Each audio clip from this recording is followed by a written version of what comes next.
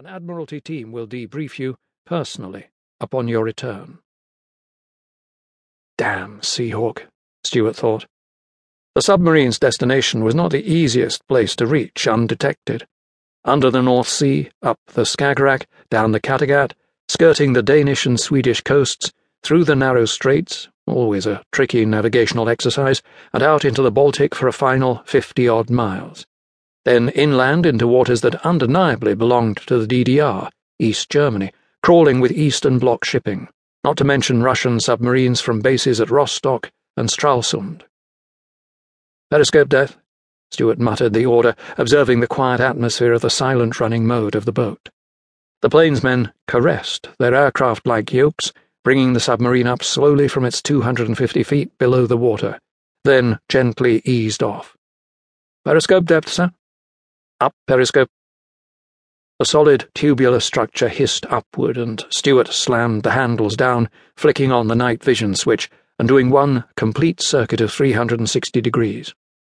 He could just pick up the coastline, bleak and flat. Nothing else. No lights or ships. Not even a fishing boat. "Down, periscope." He knocked the handles up, took 2 steps across the control room to the radio array, and picked up the internal broadcast microphone, switching it on with his thumb and speaking in almost a whisper. "Seahawk, to the control room, please." Up in the fore ends, surrounded by red-marked safety equipment, just behind a bank of torpedo tubes in the only space available for passengers, Seahawk and his 2 companions heard the captain's voice as they lay on makeshift bunks 4 feet above the deck. Already, having had plenty of warning prior to the approach to the RV, they were kitted out in black rubber diving suits, each with waterproof holsters attached to his belt, while the cumbersome folded inflatable had been unstowed and now lay within reach. Seahawk swung his feet onto the metal deck and, without undue haste, made his way abaft to the control room. Only those inside that magic, confined inner circle of specialists that is the global intelligence community would have recognized Seahawk as Commander James Bond.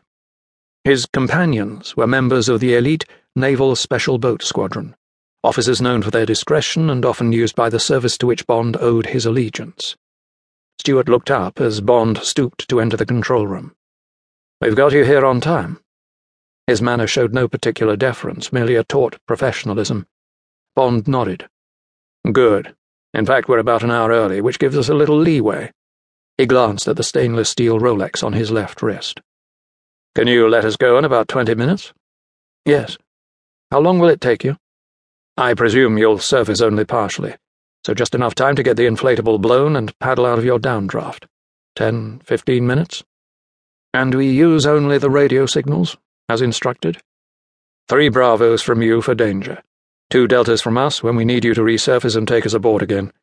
We'll use the exit hatch forward for the sail as arranged. No problem there, I trust?" "It'll be slippery on the casing, particularly on return. I'll have a couple of ratings out to assist." "And a rope. A ladder for preference. As far as I know, our guests haven't had any experience boarding submarines at night." "Whenever you're ready." "Right, we'll get shipshape then." Bond turned and made his way back toward the pair of Special Boat Squadron officers, Captain Dave Andrews, Royal Marines, and Lieutenant Joe Preedy, Royal Marines. Quickly they went over the drill again. They lugged the inflatable paddles and the small lightweight engine back toward the metal ladder that would take them to the forward hatch, and from there to the casing and the cold wetness of the Baltic. 2 ratings and oilskins already waited for them, and the entire party stood at the foot of the ladder, one of the ratings ready to scramble up as soon as the order came. In the control room, Lieutenant Commander Stuart had taken another quick look around through the periscope, and, as it was lowered, gave the order to surface to casing and black light. As the second command was obeyed, the interior of the boat became completely dark, but for the glow of instruments in the control room, and the occasional flicker of a heavily shaded red torch. One such was carried by the rating at the foot of the ladder. They began to move quickly up the rungs until a soft voice came from the communications speakers. "Casing surfaced." There was a slight clang as the man turned the wheel, unlocking the forward hatch.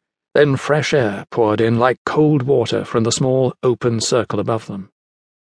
Joe Preedy was first up the ladder, assisted by the dimmed red glow of the torch held by the rating below.